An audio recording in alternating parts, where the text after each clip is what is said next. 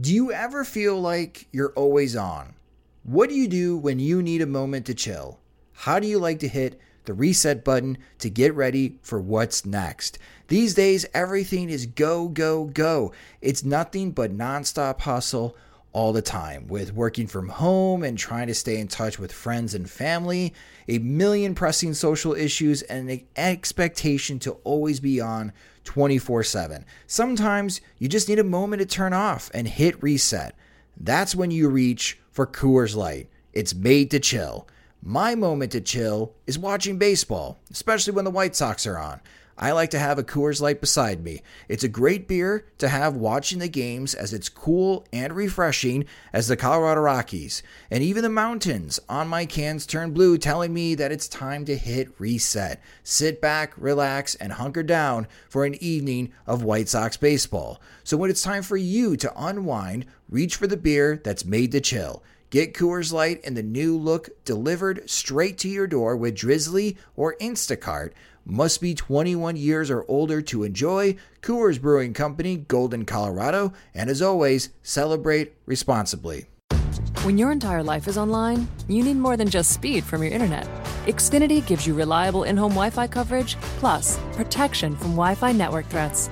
Go online, call 1-800-XFINITY, or visit a store today to learn more. Restrictions apply.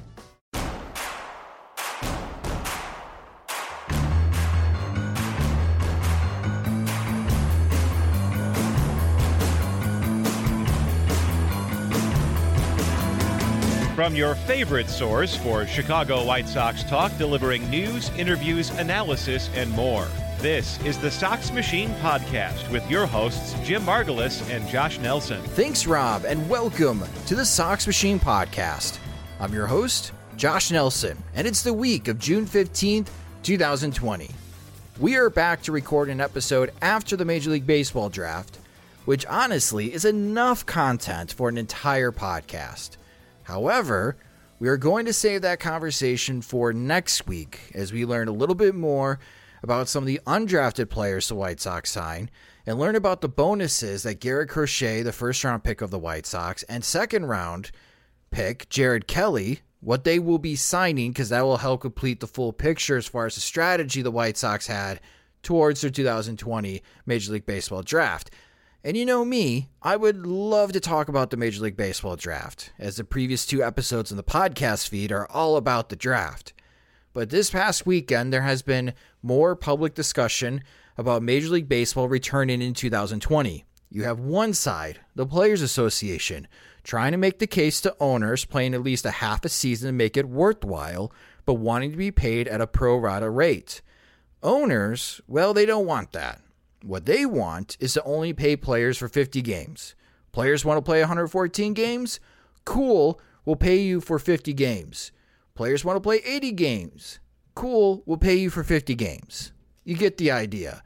Because many of the games will not be attended by fans, the owners are trying to make the case they will not be making as much money as the Players Association thinks they will.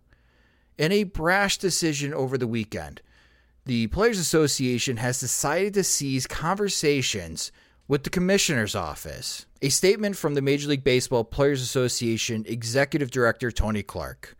Quote, "Players want to play. It's who we are and what we do. Since March, the association has made it clear that our number one focus is playing the fullest season possible, as soon as possible, as safely as possible.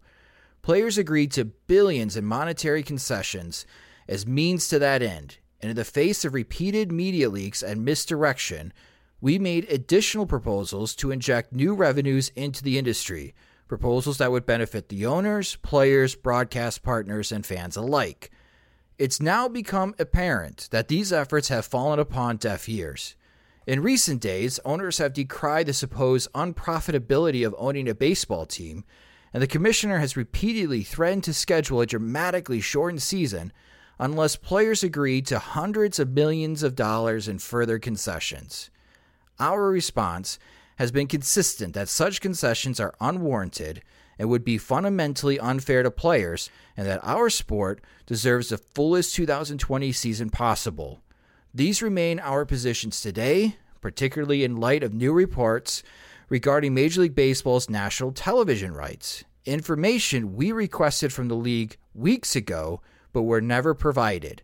As a result, it unfortunately appears that further dialogue with the league would be futile. It's time to go back to work. Tell us when and tell us where. After the Players Association statement this past weekend, the ball is in Commissioner Rob Manfred's court to decide what the next move is.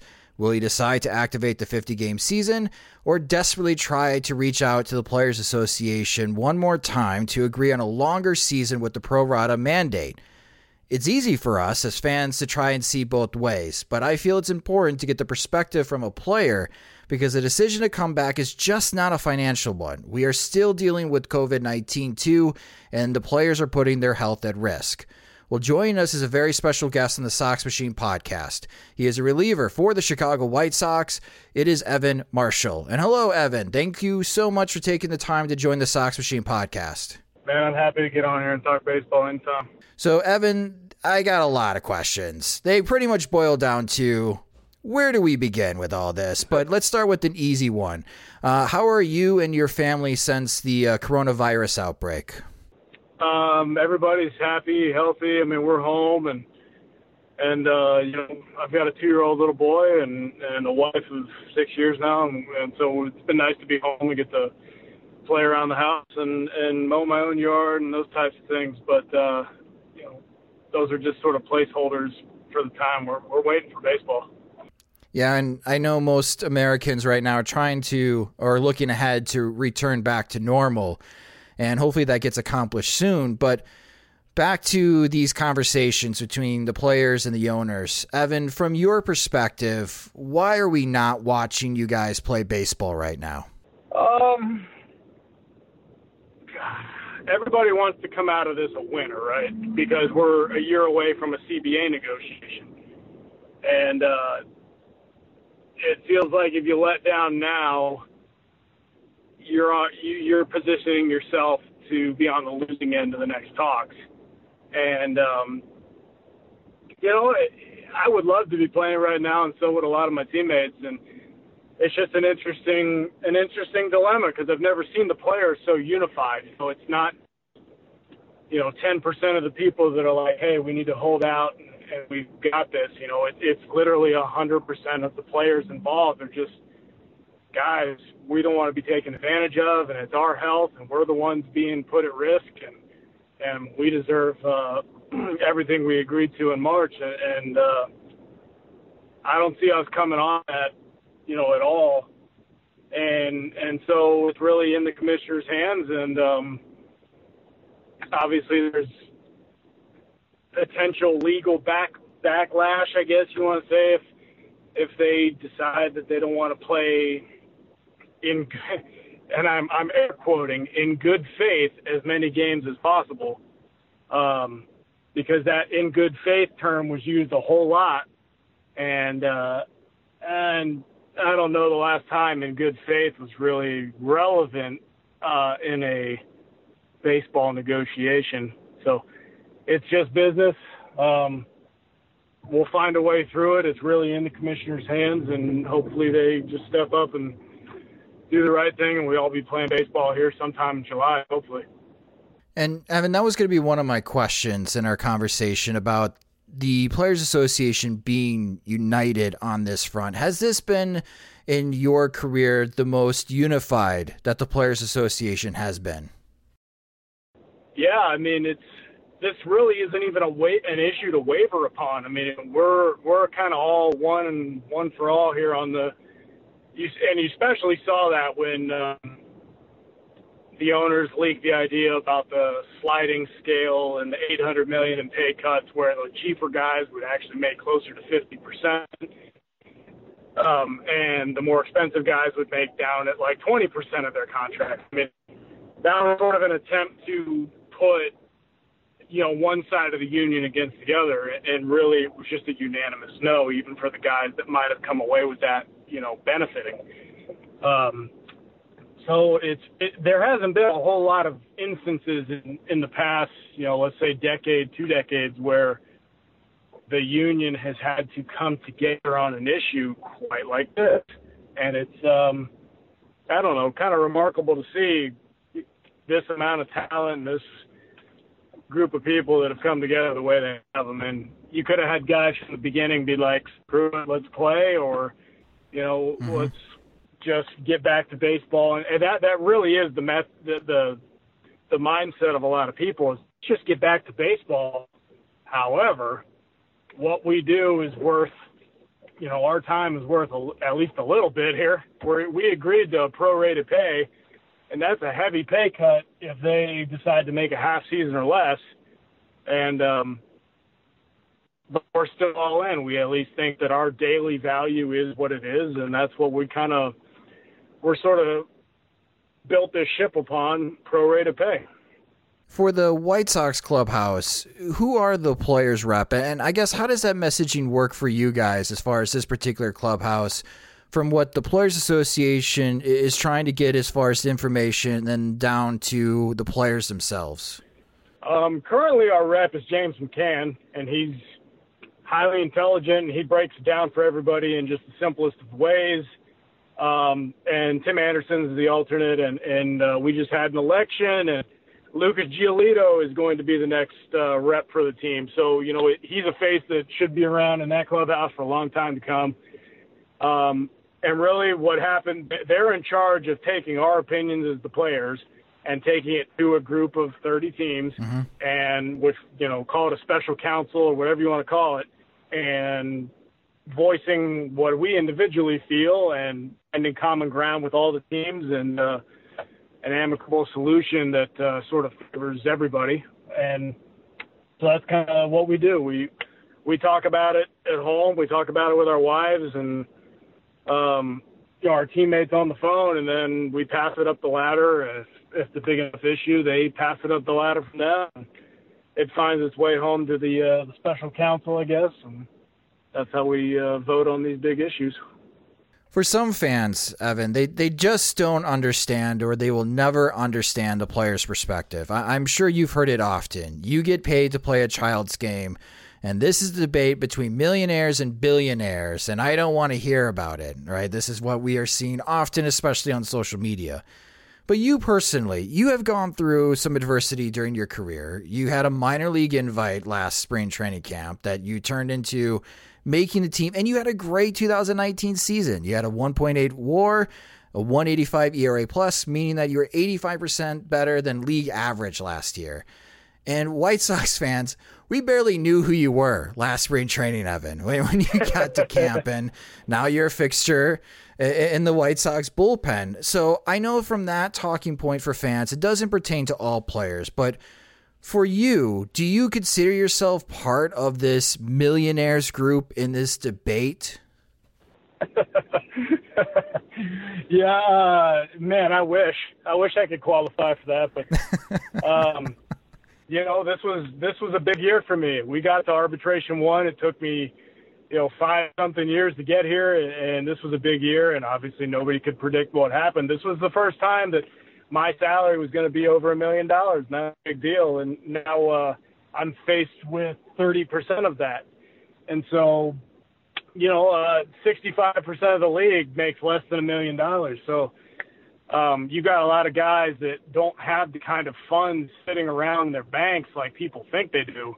Now, obviously, there's a lot of flashy headlines about Garrett Cole and let's say guys on that caliber that have earned the right to make an obscene amount of money, but they've earned that right, and we all know and respect that. But we're not all on that level, and we need these dollars and cents just like everybody else does. I mean, I've got a mortgage to pay, and I understand I'm very privileged with what I get to do for a living, and it's a hell of a way to make a living. But in the end, just as much as it is about playing a child's game, I'm taking care of my family, and I'm putting food on the table, and there's a lot of commonality between me and the average guy. There have been multiple owners who have publicly been stating that Major League Baseball is not as profitable as the public thinks. In these conversations, has the league's office gave any insight to the Players Association where the owners are financially? Just the opposite, actually. We've requested, and that falls on deaf ears. I mean, we're not a revenue-sharing salary cap sport, and the only way that we'll ever get to see the books is if we start to become one. Just like, they all put up I don't want to call it an act, because no disrespect to the owners, we really don't have a team without them, and I understand that they're all, very powerful businessmen, and they got that way for a reason.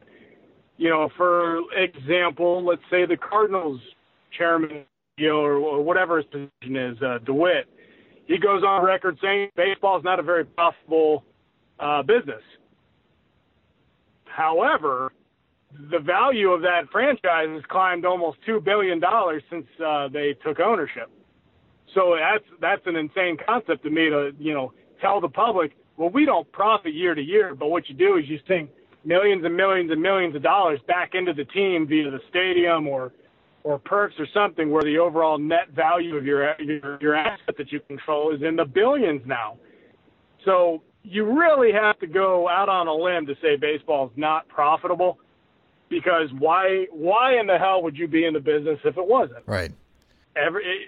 Teams just make millions and millions of dollars, and what they do with that is fine, whether it's payroll or profits, or they just want to, build a new club suite or something like that. But in the end, the values of the clubs are all over $1 billion now. So, it's one of those things where, let's say yesterday, Turner Sports is now paying Major League Baseball $1 billion to show some Sunday night baseball games, and then, of course, the League Championship Series and things like that. What a time for $1 billion deal to make headlines when they can't stomach the fact to pay us our daily value. Yeah, I was going to ask you about that, but I wanted to throw this hypothetical out, kind of a little devil's advocate. Let's say they do open the books, and you find out that 10 teams are terribly ran, way in debt, almost to the point of bankruptcy, and the league has been promoting phony revenue numbers the last couple of years. If the league and the owners were struggling as much as they want to put that image out there financially, would the Players Association, in your opinion, Evan, have a change in heart and move off the pro rata salary to make things work in 2020? Of course. I mean, we're not monsters. We want baseball to be healthy and survive and move forward. But, however, we've been requesting those financial of the books, if you will.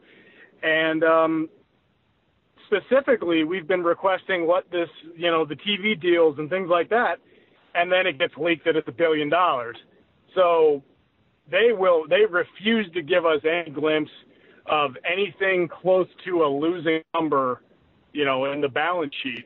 And I get it. Like, we don't revenue share. We don't deserve a look at the books, but we do deserve our salary until you're going to show us otherwise. Right. And there's also the gambling money now, too, that sports betting is, especially in Illinois, it's open, and the casinos have just gotten their licenses. So I'm sure teams will be getting cuts of that. Is that something that's been discussed within the players to try to get a piece of that pie? No, not really. I mean, when it comes to gambling, that's just blacklisted as far as topics in baseball because of baseball and things that we can't do. Right. However, there's been things like finally adding alcoholic companies as advertisements and sponsors and things like that, where, we kind of had to agree that used to be an image problem, but we've sort of moved past that. These are American companies, and baseball and beer and hot dogs all kind of go together. And so now there's a significant presence by Anheuser-Busch, et cetera, et cetera. The gambling, however, hasn't really made it that far.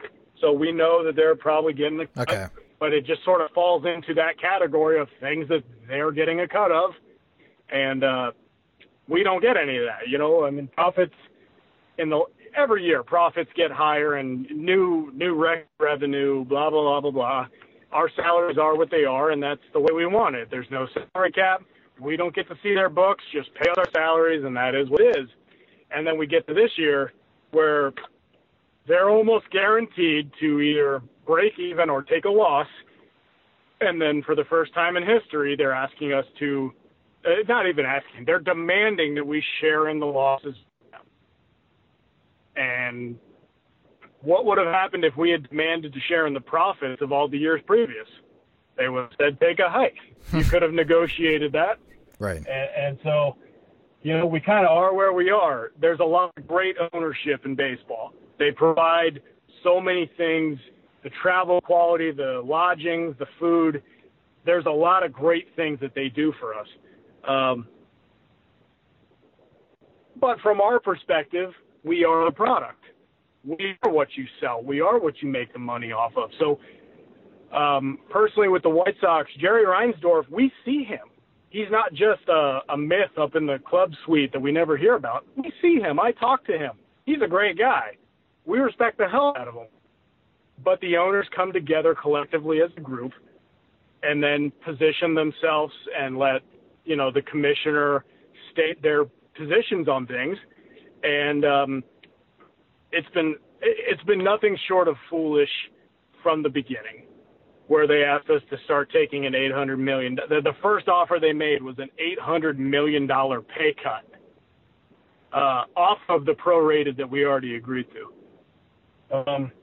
And that's how we got here. They offered us the same deal 4 different ways, where they shifted it from 50% prorate and 80 games down to 80% prorate and 60 games. It's just been a sliding scale, but in the end, the total dollars are the same. And so that's kind of where our statement was yesterday with our president, Tony. He's doing a great job, and he said, we've tried to make this work. It is futile to continue, and set a schedule date and a length of season.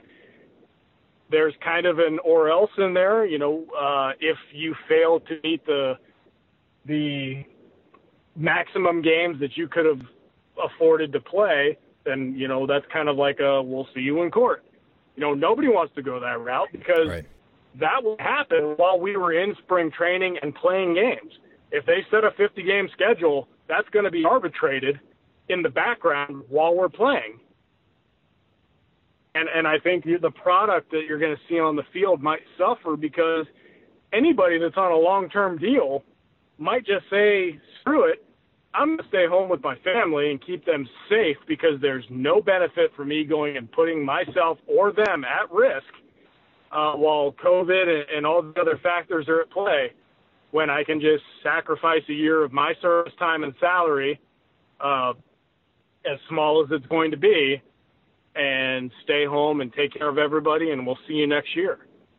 I think that you're going to see a lesser product, a shadow of itself, of baseball on the field in 2020, and that's really sad, but that's kind of where they're at. They've positioned us in a way where, some guys, let's say, that signed a deal in arbitration 1, much like I did, but let's say it was all the way down at like 875. If we only play 30% of a season, they will owe money back to the team to go play for 2 months. They'll have to repay the team out of that 287 that the guaranteed contracts already got. They'll have to pay back money to go play, and instead of getting a paycheck every 2 weeks, they will owe the team. Where's the incentive to even take the field? Right. I mean, yeah, I don't see one. I don't think anyone in any job would pay their employer to work there. Yeah. That's not working. Yeah, it's just an awkward position, because the owners fronted us some money to pay our bills and do things like that. But like in my own position, my margins for if we go play, I'm going to take a loss to go play over those 2 months. Now, not a net loss. Like, they already fronted us some money, and that's great. I have it already, and I'm prepared to go earn it. But my paycheck won't cover agent fees, rent, food, etc. I will eventually be paying stuff out of my own pocket, not out of my paycheck. Wow. See, that's perspective we as fans don't have. And I think that adds another layer to this conversation. And, with that conversation, if Rob Manfred on Monday or Tuesday decides, you know what, fine, we're going to play a 50-game season in 2020, and we're going to start on July 1st. What would be your personal reaction to that decision if that is the decision the commissioner's office will make? Bittersweet, because, wow, we get to play baseball. Let's go. Let's lace them up. I'll see you in Chicago. Let's go Southside, because we have an awesome team and we can't wait to take the field. Mm-hmm. However, that would equivalent, that equals about, a 30% season. And so 30% of all of our pay and 30% of everything. Like I said, down there, my margins are so thin that I'm probably going to be taking a loss out of my paychecks to go play these 2 months. If I had to put a guess on, I would bet you the season's going to be 55, 56, 57 games or so, because if you look at all of their offers that they made us, the total dollars involved equals 57 full games of pay. No matter which way they shifted it, it was 57 games worth of pay. And so from a player's perspective, why would you accept to go play 75 games for 57 games of pay? Right. When in the end, they're going to mandate that we go play 57 games for 57 games of pay. But the way that we had pitched it to them was expanded playoffs and all these other things, home run derbies and all these mic'd up players and things that would really enhance the experience for the fans. And more teams make the playoffs. That's more money, more TV time, more national TV time. They get to recoup some of their losses.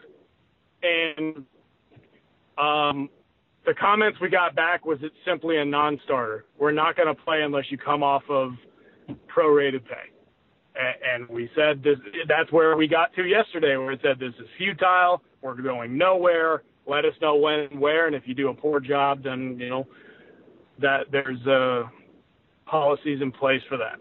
You touched on earlier that right now everyone's trying to win. And because the CBA is expiring after next year, that's something that we've been talking about on this show for a while, Evan, that the conversations were going to get ugly regardless. And then 2020 happened. Do you foresee these tenuous conversations right now between the players and the commissioner's office? Is this going to carry over to the 2021, to the next CBA, and where this is just going to continue to be the shadow over the league, not just for 2020, but also for the 2021 season? Without a doubt. There's no way that you can envision walking up to a table and sitting down to negotiate and not have the bad blood that's in the water from this carry over.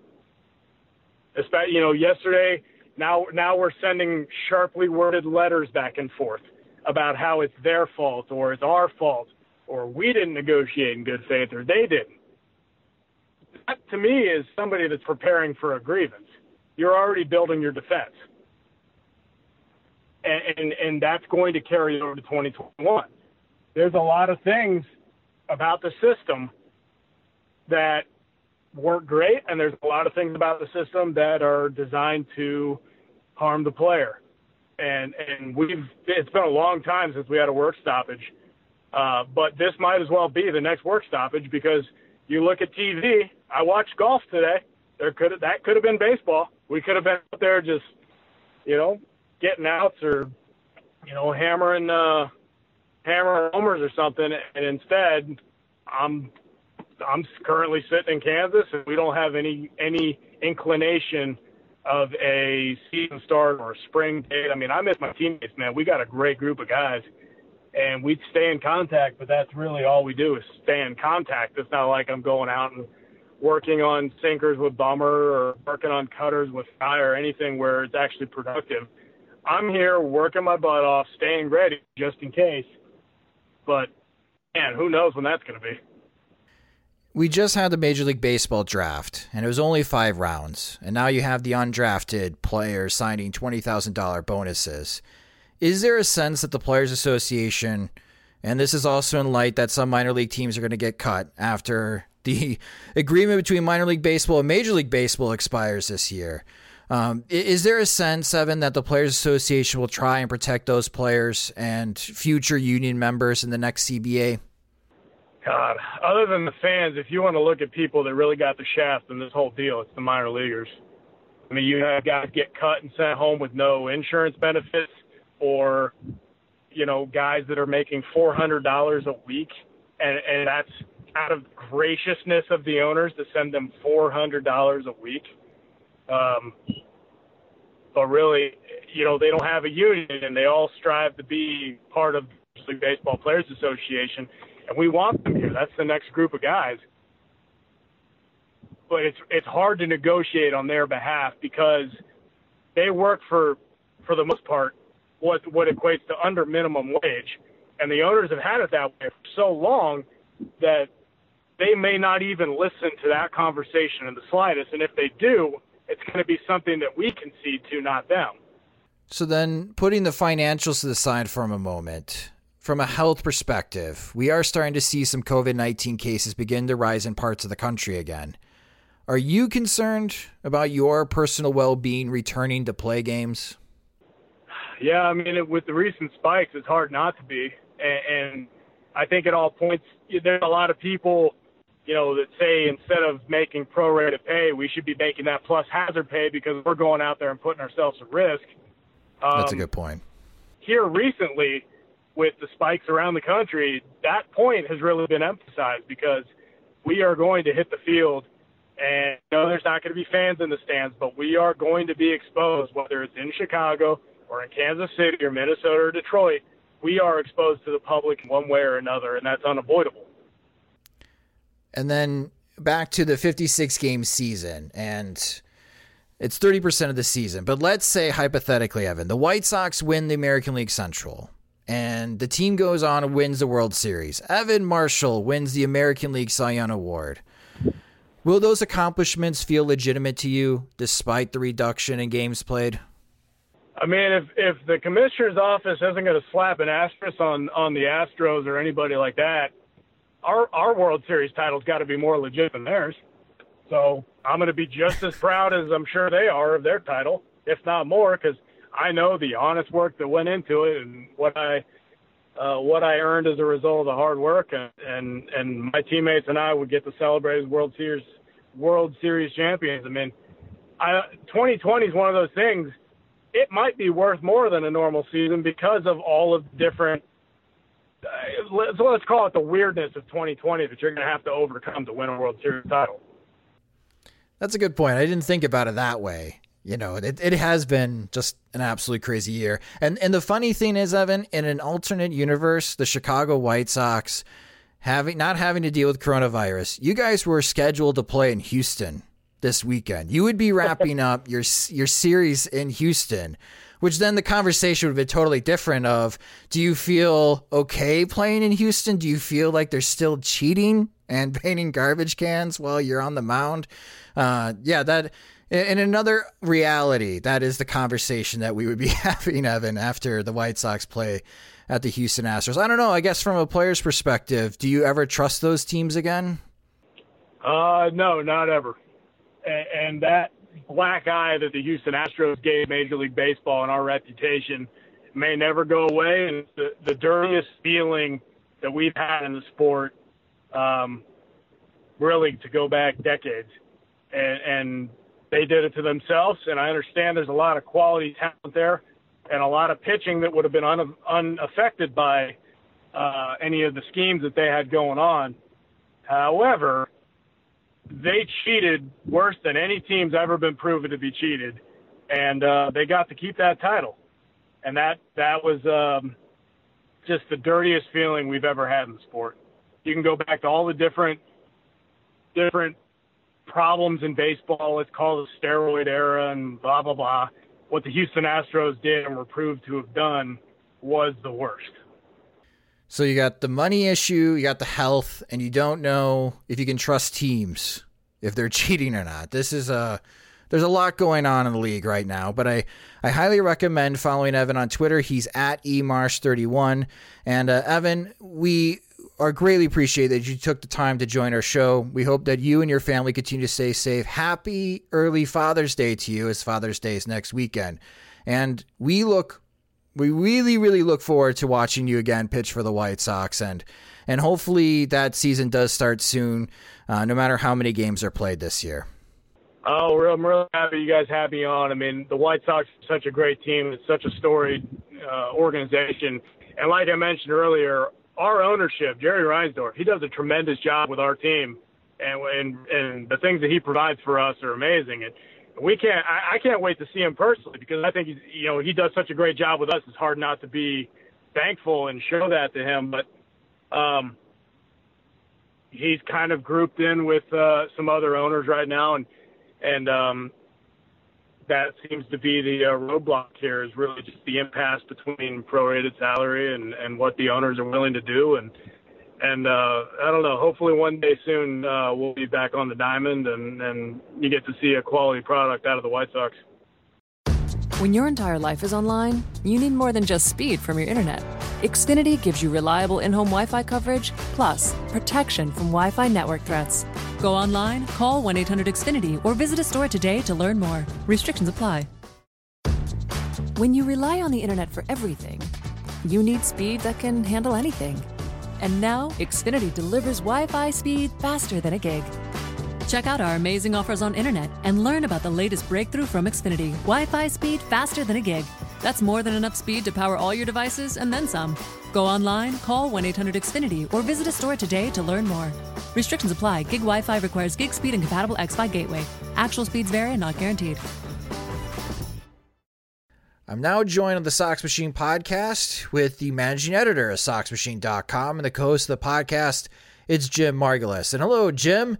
Very special treat to have someone like Evan Marshall join the show to be a guest. And it was incredible insight that he provided from his perspective as far as being an active player going through these negotiations between the Players Association and the league itself, and still being in limbo on when this season is going to start. What are some thoughts that you had on what Evan Marshall had to say?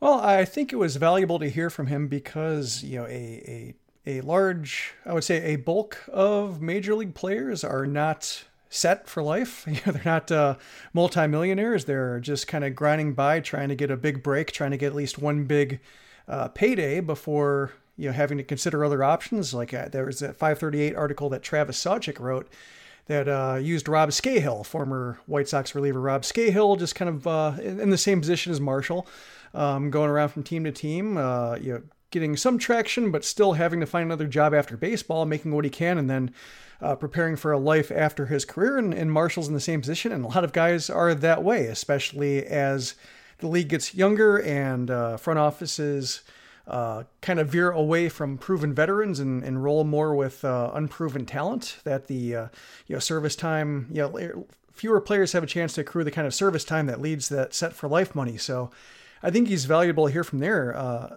The other thing is that, if he's any indication, he talked about how unified the players were and how everybody's on board. And, when you basically all you had to do is, ask him a question. It was kind of like pulling a string on his back, and he would just, go 1 to 2 minutes of really strong, substantial answers. And if he's saying that, and he's not a player rep, he's somebody who hears from James McCann, and he was saying, if he's that invested, if he knows the deal, if he's, that's locked in, then I imagine that's going to be somewhat reflective, at least. Maybe he's more engaged than other people, but I think that reflects at least somewhat how engaged the average major league player is and just how unified they are in fighting this battle against the league. And that's a good point. I'm glad you brought that up, Jim, because for those that are listening right now, and after listening to Evan Marshall, thinking that, man, just get on with the 2020 season. We know that it's going to be an odd year. It's going to be a shortened season. Let's try to get back to normal in 2021.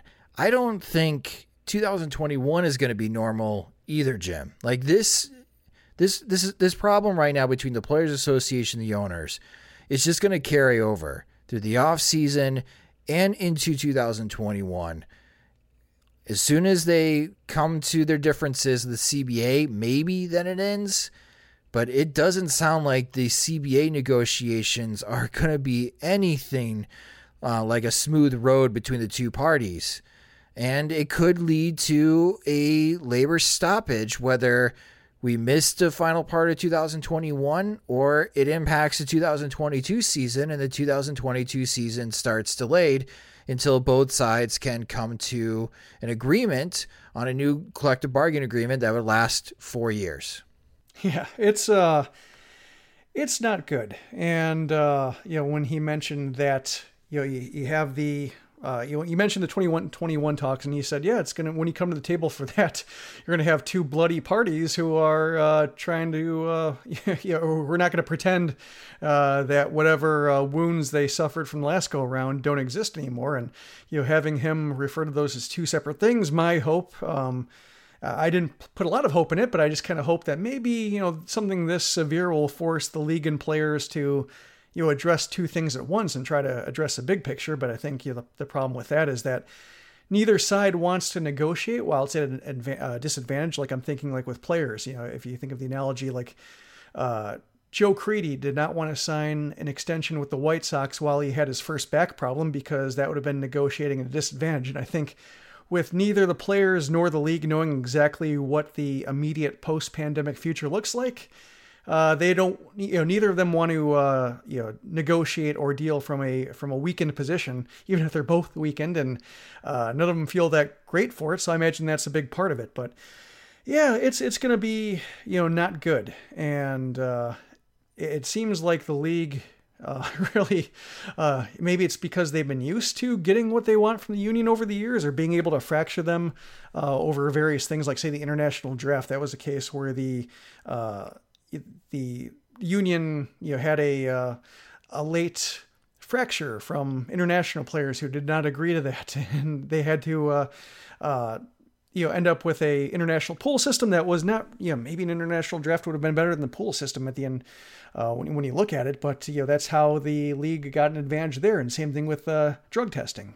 There's a very passionate part of the union membership that wants a game as clean as possible. And that's a way they've been able to press that advantage. Maybe the league is so used to that, just, if they squeeze hard, eventually they'll fracture. And this is the one case. And maybe that's where Major League Baseball benefited from shoring up its legal ranks, getting Bruce Meyer in to handle it and being more of a hardline negotiator, that maybe the league is not quite the push, or the union is not quite the pushover that it was, and the league is just really slow to realize that. But if they don't realize it by now, I don't know how that's going to be better by the time the next negotiations roll around. The 2021 winter meetings are set to be held in Nashville. I would not make any plans right now, Jim. Oh, even though it's going to be in your backyard, I've got a feeling that the 2020 winter meetings in Dallas are going to be canceled. I've got a feeling the 2021 winter meetings in Nashville, you still may have like the big trade show for minor league baseball, and you may have the job fair for minor league baseball. But I'm right now penciling into the calendar that both the Players Association and the owners are going to have very difficult conversations between the two parties to try to hash out as far as a new CBA.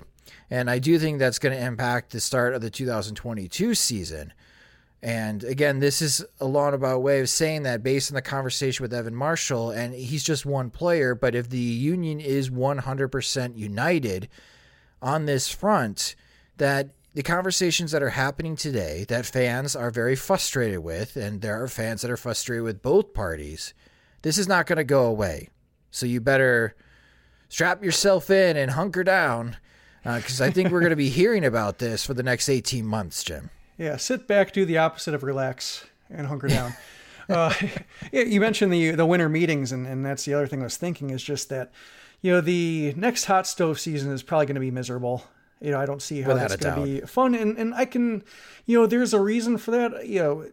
I generally side with, labor. I think that's fair to say. But when it comes to the, next hot stove season and trying to sign players, I can see that being a mess, and I can see that being fair, a fair challenge of both sides, trying to figure out what real value is going to be for like the next 18 months of the baseball calendar. Given that we don't know what the fan situation is going to be like, the revenue situation, there's, reason to say like that, the owners may not want to go all in on, or at least, I would say maybe some owners will be ready for it because they can absorb a lot. But I would say more than half the league, and not collusion, just more than half the league is just so uncertain of exactly what their revenue streams are like and what they can actually afford in terms of payroll that it's going to be really sluggish. And then that's going to make people unhappy, fans and players and media, and just, they're going to see the griping tumble into the winter, and then they're going to come in the spring, and you're going to have the unsatisfying previous season, and then the whatever remnants of the pandemic are and how that affects how the season operates. And then you have the CBA expiration at the end of it. I picked a great time to go full time into writing about baseball, didn't I? Oh, Jim. Support us at patreon.com/socksmachine. Well, that's what it feels like. You may feel like some of the draftees that were just selected this past week. Segue. In the Major League Baseball draft. Yeah, what a time to be selected and have your dreams come true. Being drafted by a Major League Baseball team and stepping right into this mess and nobody having an answer or a clear answer on when you're going to start your professional career. It's like the Donald Glover gif with him coming with the pizza boxes to the apartment that's on fire. Yeah, that's one of my favorites. It really is. They've got the pizza. They're very happy, and it's nothing but chaos. But let's quickly talk about the Major League Baseball draft. I recorded 2 podcasts regarding as far as my reaction to the White Sox selection. So how about you, Jim? After what happened on Wednesday and Thursday this past week, what do you think about the White Sox picks? I think signing or drafting Jared Kelly in the second round made me feel about picking Garrett Crochet in the first. I think I was a little bit underwhelmed by Crochet independently, just because of the short track record of the, whether he can withstand the rigors of a full season at the kind of effectiveness he was showing early on. The White Sox really haven't had a whole lot of luck with, quote unquote safe picks, just being able to get them the next step or prevent them from blowing out when they throw that hard. And, with Michael Kopech not being able to show he was back from Tommy John surgery all the way, he's not quite a positive point in that column yet. So I was a bit underwhelmed. But, when you have Jared Kelly come in as the second round pick and he's going to pretty much assuredly sign for over slot, at least you have some balance there. You have some left-right balance. You have trying to get some help that's close to the big leagues and requires less hands-on development versus a guy who can provide some longer-term pitching depth and can absorb maybe a step back or two just because high school players have the benefit of time. So I like that the way they complement each other in terms of how they fill the White Sox depth charts, down the line. And then I like the pick of Bailey Horn in the 5th round. I thought that was just when you likened him to Connor Pilkington, and I can see that. And, Pilkington was a 3rd round pick, just kind of shrug it. And for the 5th round, behind 2 pretty exciting signings, especially in tandem, I like Horn as a 3rd piece as well. Yeah, the White Sox are going to get more out of Horn than they're going to get out of their 3rd and 4th round picks. I mean, Cade McCalls out of Grand Canyon University, he pitched well for them, but just terrible luck, needing Tommy John surgery, and he got it in May. So he's not going to be back until mid-2021. And John Cooper of Baseball America, I thought made a really good point. And this also pertains to the undrafted signees that are happening already on the first day that the market's open and for the upcoming weeks. We may see players that are going to be drafted or signed in this draft class that may never play a game. Mm-hmm. And I think Cade McCalls may be a candidate for that, depending on where he is health-wise and how many minor league affiliates the Chicago White Sox have, and if they have a roster spot for him. And then Addison Coffey as well, the 3rd round pick, which I understand that he's got a commitment to Louisville that the White Sox probably bought out for him. but he may have some talent that's intriguing. But the dude did not play for his junior college team. He threw 3 innings, and he was not very good in those 3 innings. And then he only appeared in 8 games of half the games offensively that the team played. Like, if you look at the roster, he would not even come close to the top 5 guys you would even think about giving a $10,000 bonus to as an underslot deal. So I think for those 2 picks, we may look back in history and be like, well, Addison Coffey didn't turn out to be anything. It's one of those we're going to have to put a bookmark in a gym and say, okay, it was a very unique situation, and they just took someone that was willing to take $10,000 so they could use the bonus lot money to pay for Jared Kelly in the second round. This draft is about 2 players, Garrett Crochet and Jared Kelly, and I'm optimistic it will pan out. But again, I'm still being firm with my profile on Garrett Crochet. I think his future role with the White Sox is going to be out of the bullpen, to be that Andrew Miller and Josh Hader type. And as we've seen in the postseason, those guys you definitely want somebody like that in your bullpen just in case if a starter gets rocked early in a game. And if the White Sox are going to be contenders, Jim, if this is their contention window, they're going to need a Garrett Crochet out of that bullpen. Yeah, it's not bad. I just hesitate for, I can see that. It's just, I thought Carson Fulmer could be a good multi-inning reliever when the White Sox drafted him. Right. And stuff took a big step back. The fastball lost a couple ticks from what you thought he might be able to play up in relief, and the curveball wasn't that powerful and just backed up on him. And Zach Birdie, he was good initially, although he didn't pitch on back-to-back days, and couple times he did, it didn't go well. And then, he had Tommy John surgery and his stuff is backed up since. So it's hard for me to get, I guess as excited as I would have been a few years ago, just seeing some safe players just not be all that low risk. But, the other hand, when trying to think of who I would have liked to see the White Sox draft, like Tyler Soderstrom or Ed Howard, like the White Sox don't have a great track record of developing those guys either. So it's, it's just been bad news kind of in the first round lately for the Sox. So, that was my one thing when I thought about Crochet, like who would I rather see the Sox draft? And just, it's all kind of equal. They just, a few different types of players who just haven't quite panned out the way the Sox thought they would. And we did get a question from one of our Patreon supporters, Matthew. And Matthew is asking, do you think the White Sox would have been better off, both talent and top 100 prospect-wise, if they went with Mick Abel instead of Garrett Crochet with the first pick and still drafted Jared Kelly at pick 47, or is drafting 2 high school right-handed starting pitchers too much inherent risk for a team to take despite the talent considering the failure rate of that type of prospect? And Matthew, I think that's a really good question because from what I understand, Jim, after the draft days, that was the conversation of the White Sox draft room at pick 11. It was between Garrett Crochet and Mick Abel. And it seemed that the room was pretty split based on the rumors I'm hearing, and that the final vote was up to Mike Shirley, and Shirley picked Garrett Crochet, and that's the end of story. And then after day 1, when they noticed that Jared Kelly wasn't selected, Jared Kelly told the media that Mike Shirley told the media that they worked out the details with Jared Kelly's representation,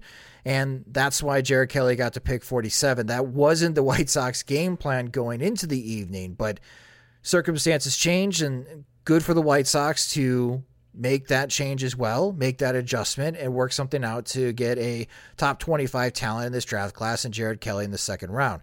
But if we look at this draft class 4 years from now, I think the conversation's going to be, man, should have they taken Mick Abel instead of Garrett Crochet, Jim? And that's something that I've also bookmarked after draft day. And I guess I'd like to get your thoughts. Would it have been too much of a risk for the White Sox to take 2 high school pitchers in the first and second round? Yeah, I think having just read Keith Law's book and him devoting a chapter or chapter and a half to talking about just the failure rates of high school pitchers in the first round, especially righties, that it's just, I think it's hard enough to convince yourself of one, but 2 would just be feeling like you're just a huge risk of throwing the draft away. And I think especially last year with the White Sox selecting two right-handed pitchers, Matthew Thompson and Andrew Dahlquist, and trying to work them up. I mean, I think Abel and Kelly are head and shoulders above Thompson and Dahlquist, but just in terms of like the big picture and the kind of depth the White Sox are trying to shove up the ladder in a way that helps now and later. I think if they did go with two high school righties after going with two high school righties the year before, you just have a lot of guys who haven't been able to develop yet, especially depending on how the low minors work and how that whether the short seasons are there or whether complex ball and what the complex ball rosters look like. That could be a mess. So I think it does make sense to spread the risk a little bit to the college ranks and the guys who can help quicker, guys who can start the season in A-ball without question, and get them on that track.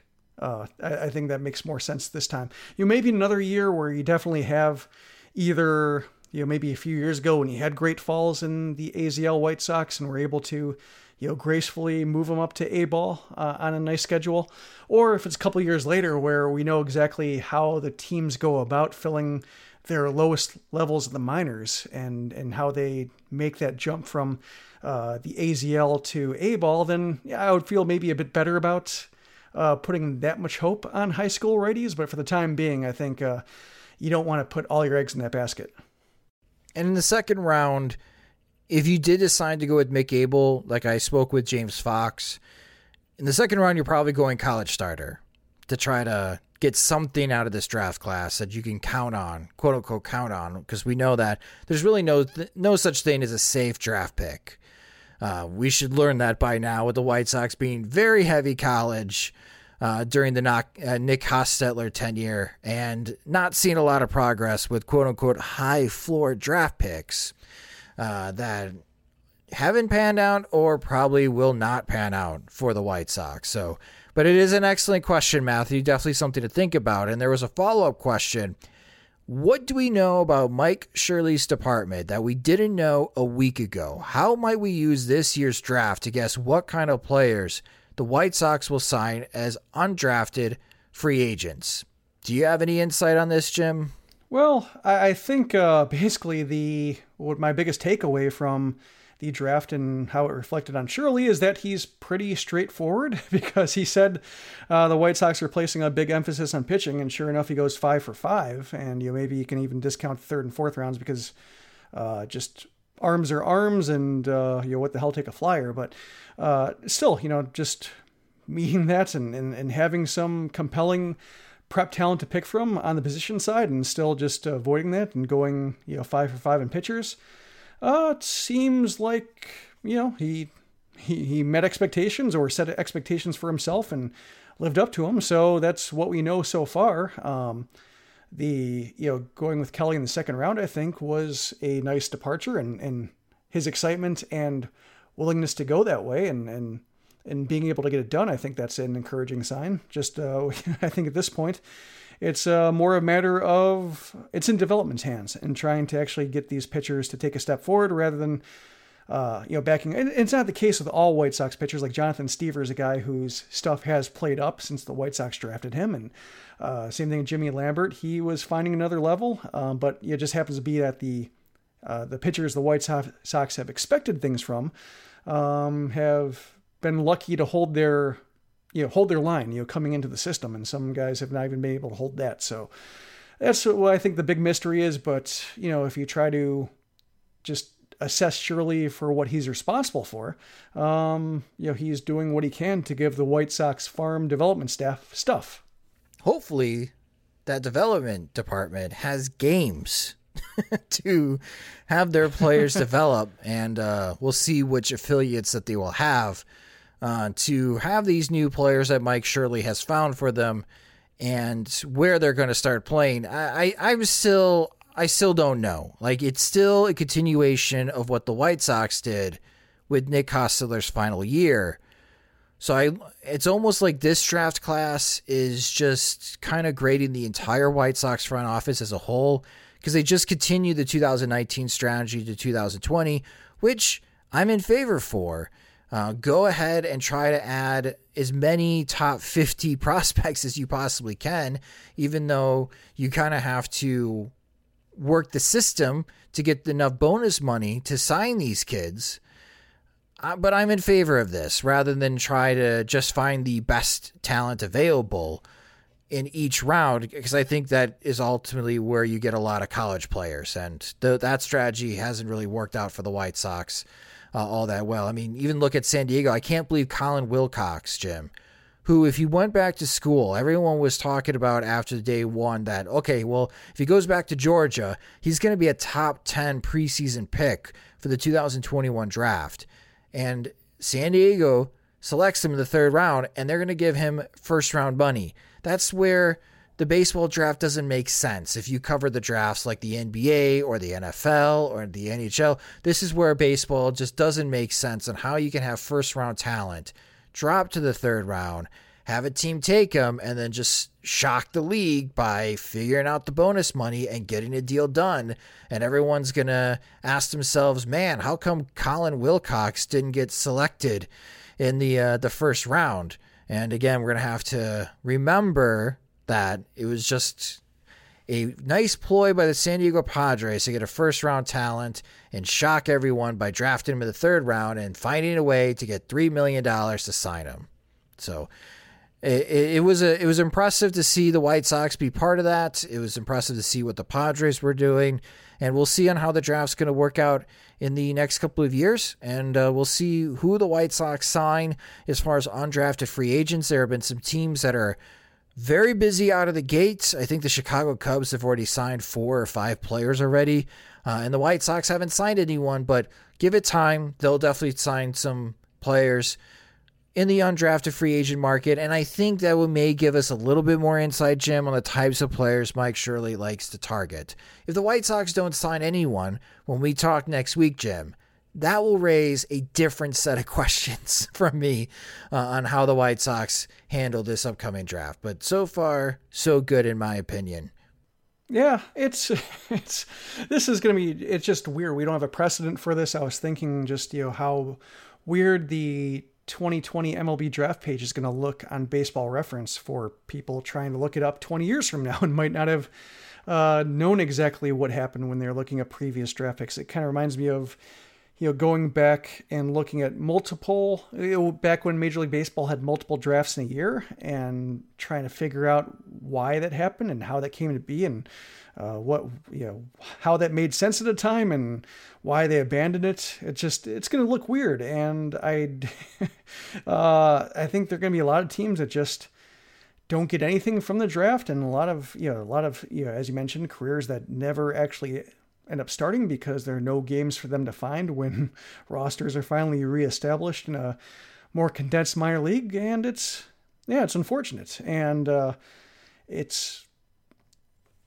kind of just tough when it comes to how we appreciate baseball. I think there's, a tendency for baseball fans and fans of anything really to like what came before and like how a sport was, like how a show was, like what a band did before, made this album and then it was different. But in this case, just results in less baseball across levels, fewer cities and towns with a team. And I think that's what makes it hard to shake. Like, this isn't a change for the better. It's a change for the worst in the big picture. You just hope that the change for the worst doesn't affect you or your team personally. Yeah, I was wrong, by the way. The Chicago Cubs have now signed 8 players on the first day that teams can sign undrafted free agents. 8. Very, very busy, the Chicago Cubs. San Diego's already signed 6. So St. Louis has already signed 5, and the White Sox are one of the few teams that have yet to sign an undrafted free agent. But like I said, there's still time, and we'll get a better idea of who the White Sox sign, and maybe they'll give us some additional insight on the types of players that Mike Shirley likes to target. But again, if they use the same strategy in 2021, I don't think it's necessarily a Mike Shirley strategy rather than the White Sox strategy. Take the best college player available in the first round, and let's take a risk and go over slot in rounds 2 and or 3. And I don't mind that idea because, as I mentioned in a previous podcast with James Fox, the White Sox strategy in the second and third round hasn't bear any fruit, and it's time to try something else because they've been too dependent on their first round picks to develop. They haven't been developing, and that's causing some issues as far as depth in the contention window for the White Sox. They've gotten a lot more out of their trades than they have done by the draft, and hopefully that doesn't bite the White Sox in the upcoming years. But that will do it as far as our draft recap. Again, we'll probably continue the draft conversation next week as we hope to have Jim Callis from MLB.com, our good friend of the show, to visit and give his thoughts as far as how the draft went and how the White Sox did. And maybe we'll get some more insight on who the White Sox signed during the undrafted free agent period. But you guys also had some additional questions for us. So after the break, we'll answer those in P.O. Sox. Listen, you hear that?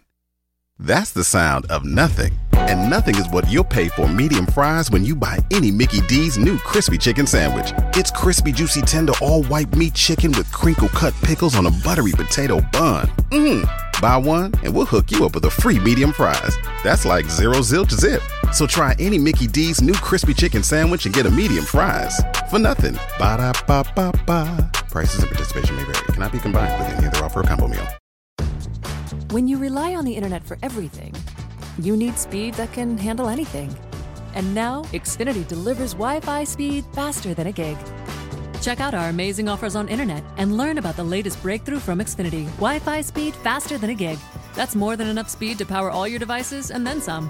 Go online, call 1-800-XFINITY, or visit a store today to learn more. Restrictions apply. Gig Wi-Fi requires gig speed and compatible xFi gateway. Actual speeds vary and not guaranteed. You've stuffed our mailbox all week with questions from your tweets and Facebook posts. Now to cure your curiosity on the White Sox, here is P.O. Sox. Thanks, Rob. And yes, this is our favorite part of the show where you, our fans and listeners, get to ask the questions. It's P.O. Sox, where you submitted your questions to us via Twitter by following us on Twitter at SoxMachine, or helping support the site and the show at patreon.com/SoxMachine. And Jim, our questions come from our Patreon supporters. So as always, thank you so much for your support. And if you would like to support Sox Machine, you can go to soxmachine.com. You can go to patreon.com/SoxMachine. And Jim, our first question that we have comes from Michael. And Michael's asking, do you think that Major League Baseball or another top baseball league could function without franchise owners? If so, how do you think that could work? Well, it's hard to create a top baseball league that isn't Major League Baseball just because of the antitrust exemption that the Major League Baseball enjoys. And got another question from, or it was kind of a half question, half statement from Doug Wirtz, who also mentioned that the commissioner doesn't really act in the best interest of baseball or the best interest of baseball fans, and the fans don't really have a seat at the table when the game is for them. And doesn't that seem like it is not in the spirit of why baseball enjoys an antitrust exemption? And that's a very good question. And it's been an active question for years. Baseball enjoys the antitrust exemption while other sports don't. And it was just like a Supreme Court ruling by Oliver Wendell Holmes, who just kind of randomly said that teams don't engage in interstate commerce. And they've made a few challenges since, and they've been able to whittle away some of the protection. But for some reason, baseball still enjoys it. And well, I guess the some reason now is that they have a healthy lobbying arm that allows the league to enjoy its protections. But for the time being, as long as that's the case, it's hard for a top league to ever, come along and challenge Major League Baseball on that scale. I mean, there are independent leagues around baseball, but they just don't say like, they're not going to fund like an XFL type uprising where they say we're going to pay players, a good living wage to play in major cities, and we're going to support it. We're going to find our own broadcast deals and see if we can do it. That's a case where baseball would be able to probably squeeze them out. And so that's why it's hard to imagine another top league. But I think, if you were to try to somehow make it less reliant on owners and make it more public minded, I think you would have to go with a, kind of civic owned baseball team with an appointed front office, because you can't imagine like players being able to own it. I don't think their career length is good, or if they're, it's a case where you have stable enough stable enough rosters to where the competition would be all that great, because you'd want to have teams trying to improve and cut players and sign players and trade for players. And that would be, not quite feasible. You could have a thing where maybe the league owns all the teams. And so it's more of a matter of just a very, top level ownership structure, to where the teams are more or less equal, and they just have to be dispersed different cities. And it's really not run out of cities, but seems like a civic way would be the only feasible way to do it. But I just, when you think of how much money is in the game and how much money is spent and how teams and cities are kind of going away against the publicly funded stadiums, and how those stadium deals are harder to strike now that cities and the citizens know a little bit more about just how bad of a deal those things are, that trying to run a Major League Baseball team on the scale it's run, and the amount of money it takes and how much money it spends and how much money it earns, seems like that wouldn't be maybe the most efficient use of city resources, especially in a lot of places. So I have a hard time seeing how you get away from the typical franchise owner model, unless somehow baseball loses that antitrust exemption. Well, Michael, thank you so much for your question. Our next question comes from Mark Hope, and Mark is asking, is there a point where labor relations become so toxic that the non-superstar tier of players begins to view KBO or the NPB, the Japanese league, as a viable option en masse? Well, I think it depends on what you mean by en masse. I think like if it's, as many players as possible, there's a strict limit on how many foreign players an NPB team and a KBO team can have. In Japan, it's 4. In South Korea, it's 3. So there's a reason why more stateside players can't go overseas to, make a full paycheck and come back when the league is ready. So there's that. Now, if you're talking about the second tier level of players or third tier level of players, rather than the guys who, couldn't stick in the majors, guys who could have long major league careers, but will go over to the KBO for a spell, I could see that being maybe possible. But, when you look at how much money is in the game now from the major leagues, I think it's a bit different. We saw this in 1994 and 1995 with the White Sox, when Darren Jackson and Julio Franco both went to Japan. And in that case, Darren Jackson got more money from Japan than the White Sox were willing to pay him stateside. In Julio Franco's case, it was similar. He was a bit older, and also he was going to hook up again with Bobby Valentine, who was his manager in Texas. And Valentine was at that point a very successful manager in Japan, so it was a good fit for him. And he had a couple of good years, and I think DJ enjoyed his experience as well. For that tier of players, like the second tier, well compensated in their day, but not making top dollar, I think overseas was more equal in terms of pay. But now I think the second tier and third tier for Major League Baseball pays considerably more than what those teams are willing to pay for foreign players to come overseas. So I think it's a bit harder of a sell. And also I think, there's a certain player who is either, open-minded enough to succeed there, or desperate enough to where it's the only chance they have to succeed in baseball and get back at stateside. I'm thinking of a guy like Phil Humber. Phil Humber, who went overseas to KBO, and he didn't pitch well. He had a miserable time personally. He said at least the check's cashed, but he just did not have fun. He wasn't comfortable. He didn't succeed. And, one probably fed into the other. It's probably cyclical, where he just didn't really want to be there in the first place, or wasn't his first choice. And the performance feeded the misery, and he just had to count down the days until he was cut. And I think that's kind of a big problem for major league players along the way, is just that they have to embrace the opportunity. And I think a lot of them who are just going over for a paycheck, or might think it's just the best thing they can do at this time to kind of while away the days, probably won't be that successful. And I don't think that's the kind of player those leagues are necessarily looking for. I am interested to see, while we have this undrafted free agent period, if those two leagues, the Korean or Japanese league, is able to convince some of these high school kids to sign with them. Like a Carter Stewart? Like a Carter Stewart. just because if you didn't get drafted, because let's say if your number was $500,000 and you didn't get that from a major league team and you're not willing to sign for that for $20K, if any of these teams in the Korean or Japanese league approach these high schoolers and they're willing to pay that, I'm interested to see how many decisions we get of some of the top high school talent foregoing the college route and then going into the KBO and the Nippon League. Because if you go play overseas, Jim, how long do you have to wait to become a free agent and sign back with the major league team? I don't know off the top of my head. I think it's like 6 years or something like that. Okay, so you're at 18, you'd be 24. Yeah, I think it's something like that. I have to refresh my memory, but it's something along those lines, I believe. If you're willing to take on the adventure, and if you're good, you got a chance to make a lot more money than having to deal with the minor leagues. A lot more money.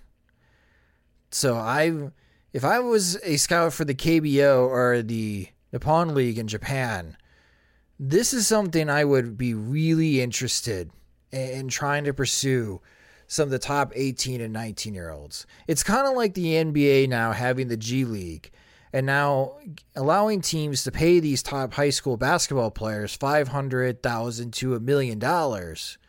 Because if you're going to get that type of cash, these high schoolers are going to forego the one and done for college, and they're going to go straight to the G League, and that's going to help the G League as far as talent-wise, and more people will watch that.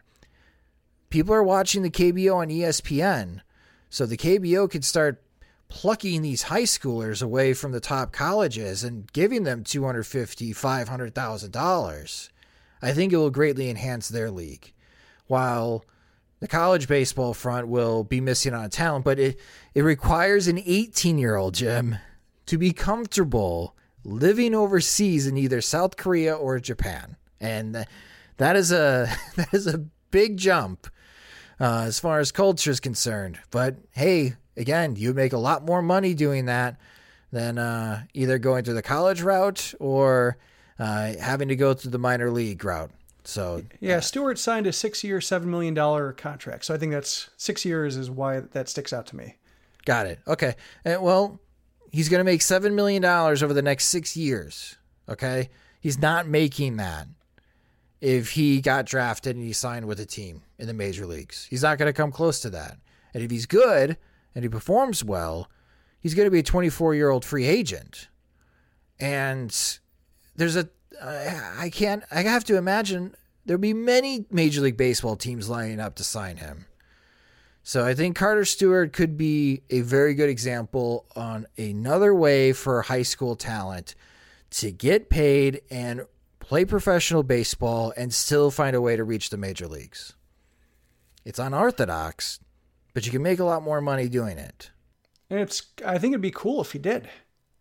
I think it'd be a little bit bad for minor league baseball, but I think just having as many possible avenues for, minor league players to get paid and succeed would, I think, be probably more of a benefit than than something that detracts from the product. Again, terrific question, Mark. Thank you so much for asking it. Our next question comes from Will, and Will is asking, Jim, I'm thrilled that Ed Howard gets to stay with a Chicago organization. Just a really cool story that doesn't seem to happen that often, especially with non-Southern, Southwestern high schoolers. If he becomes a top prospect or an everyday player or even a star for the Cubs, will the White Sox skipping him in the draft be viewed unfavorably? I think it depends on what Garrett Crochet and or Jared Kelly do. Unfortunately, the two close examples I can think of this are where the White Sox, were kicking themselves for somebody they, should have had or could have had. I'm thinking like Fernando Tatis. That's the obvious one of somebody who they lost, who became a star, or at least he's on the verge of stardom. He's got the name recognition already, but hasn't quite put together for a full season. And then you have Mike Trout when the White Sox drafted Jared Mitchell. And both cases, Jared Mitchell and James Shields are mentioned with a lot of displeasure and disgust. And so I think if Garrett Crochet flames out and Ed Howard becomes a star, I think we're well accustomed to what that looks like. We don't know quite what that looks like, say, if, I think with the Tatis trade, I think the comparison that comes to mind for me is if the White Sox got like an Edwin Jackson type, from James Shields, where he wasn't enough to make a difference. He was good. He was a credible mid-rotation major league pitcher who helped the White Sox win some starts and improve them, but didn't improve them enough for it to make a difference.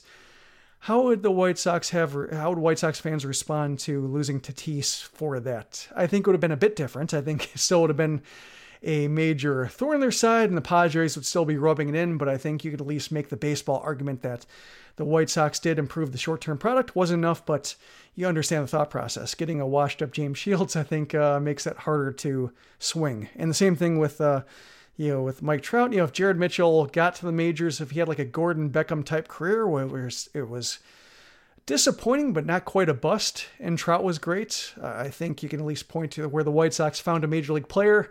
They just, picked the wrong one. And that's a case where, they would have been able to accept that a little bit easier. But since Mitchell flamed out pretty much immediately, or at least after his injury, and the White Sox pushed him after an injury, it just was a spectacular success. Enjoyed by another team while the team we follow had a spectacular failure. So that makes it a bit tough. But I think, if Crochet gets the majors, if he contributes to the White Sox at an average or better level, where while Howard is a star for the Cubs, I think it's unfortunate, but at least the White Sox will have something to show for it. And I think that's really what they need to get to ensure themselves from like a fan revolt. Ed Howard still has a long way to go. And I think by the time that Ed Howard does join the Cubs, 2024, 2025, that team is going to look much different than it looks today. Like, I don't foresee Chris Bryant being with the Cubs. I don't see Anthony Rizzo being on the Cubs.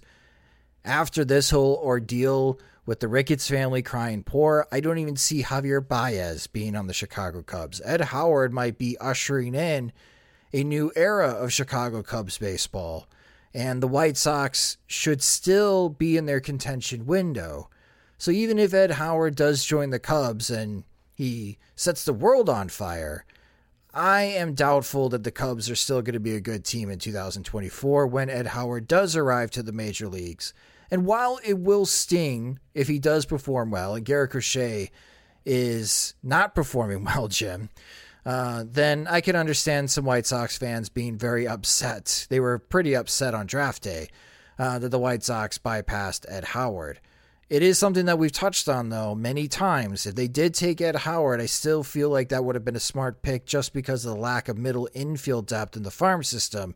And at some point, this organization's going to need to address. Yeah, I think I was rooting for him to go to like Philadelphia or Texas, just some kind of team that was not directly across town and who, it's not even necessarily, for me, the Cubs getting him and Cubs enjoying him, but just seeing the same story written over and over and over again, that would get tiresome to me. Like just the coverage and, like the media loves playing up the Cubs-Sox rivalry. Of course, it makes a lot of sense, but it's just something I've never really enjoyed. So that's basically the worst thing about following Chicago baseball, exacerbated many times over for me. So that's just, I think, maybe my personal tastes dictating what I'm saying here. And let's face it, last time the Cubs had a really talented middle infielder, they traded him to New York for Aroldis Chapman. And now Gleyber Torres is going to tear it up for the New York Yankees. And the last time the Cubs had a talented outfielder, they traded him to the White Sox for Jose Quintana. Still love you, Jose Quintana, but Eloy Jimenez is going to be a big boost for the White Sox these upcoming years. So there you go. If you are sad that the Cubs drafted Ed Howard, just remember the White Sox have Eloy Jimenez, and hopefully that point makes you feel a lot better. See, I'm still being positive, Jim. It's mid-June. I'm still living up to my New Year's resolution of trying to be more positive, even though 2020 is a dumpster fire. Yeah, just when sounding positive is enough to be delusional. I often feel delusional. Often. So, Will, thank you so much for your question. And thank you to everyone that submitted questions this week for PO Sox. If you have a question or topic that you would like us to tackle on a future episode of the Sox Machine podcast, again, follow us on Twitter. We are at Sox Machine, and also help support the site and show by becoming a friend at patreon.com/Sox Machine. And that will do it for this episode of the Sox Machine podcast. Thank you so much for listening. Huge thanks to White Sox reliever Evan Marshall for joining the show to provide his excellent insights on what the players are going through right now in 2020. And hopefully we see him in a White Sox uniform and on the mound pitching for the White Sox very soon. I have a feeling, Jim, in the next 24 to 48 hours, we may have a lot of news to report at SoxMachine.com as far as what the commissioner, Rob Manfred, decides to go on. But I really did enjoy the fact that he took the time to speak with us, and I thought he provided excellent insight. Oh, he certainly did. So I want to thank him. And I also want to thank you for your excellent draft coverage. Every year, basically, you're on this way before I even start thinking about it. So by the time I'm turning my attention to it, you've already done a lot. I read what you write. I read what you tweet. I look at the videos you record and put together. And it's always immensely valuable to my crash course in learning about the draft and learning about the options and forming an opinion. And I imagine a lot of readers and listeners are the same way. So if I'm being a vehicle for them, I just want to say thank you and really enjoy it. Awesome. I appreciate that. I would not expect the same level of work for 2021 because I don't know if there's going to be showcases this summer. I really don't know. I've looked around and a lot of them have been canceled in June and July already. Not a shocker. Yeah, I know Cooperstown has really been dealing with a big drop in just travel ball, because a lot of the Cooperstown industry is Hall of Fame related. And also they have a major amateur baseball complex there that they get a lot of travel ball teams going to. And I know that calendar's been wiped out. So that whole industry has really been devastated. And if things change, if something's within driving distance, I will definitely go. One thing, back to the question about Mike Shirley, the next high school showcase I'm at, I got to get film on everyone, because even if it is a first round high schooler, it doesn't mean that the White Sox won't pull the strings and try to land that player. As at the Under Armour showcase, back-to-back years, they've drafted someone, Matthew Thompson in 2019 and Jared Kelly in 2020. So that is something that I have learned. And at the Under Armour showcase, get a better video camera with more memory. So we'll have more videos and we'll have more pictures for these prospects, especially in the high school front. So we have a better understanding of who they are, just in case of the White Sox do draft them in 2021. And if we have college baseball return back to normal, Jim, you can have the number 1 and the number 2 pick in the 2021 draft in your backyard. So I really look forward to the 2021 Major League Baseball draft coverage I'm going to force you to do. You tell me when to go and who to point the camera at. Excellent. I love this. Role reversal. Anyways, but no, I'm glad that everyone enjoyed it, and there'll be another post as far as players to pay attention to for the 2021 Major League Baseball draft that I'm working on, that hopefully will be on SoxMachine.com soon. But again, that will do it for this episode. If you just discovered the Sox Machine podcast, you can subscribe to the podcast in a number of ways: Spotify, Apple Podcasts, Stitcher, Google Podcasts, and audioboom.com/Sox Machine. The Sox Machine podcast is a production of SoxMachine.com, your home for all things Chicago White Sox baseball. Alongside Jim Margulis, I'm Josh Nelson. Thanks for listening.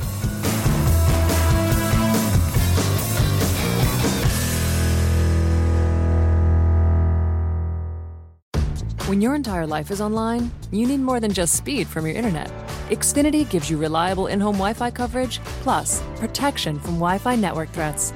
Go online, call 1-800-XFINITY, or visit a store today to learn more. Restrictions apply. Sugar Ray Leonard, Roberto Duran, Marvelous Marvin Hagler and Thomas Hearns. Legends, whose four-way rivalry defined one of the greatest eras in boxing history. Relive their decade of dominance in the new Showtime sports documentary, The Kings, a 4-part series premiering Sunday, June 6th, only on Showtime.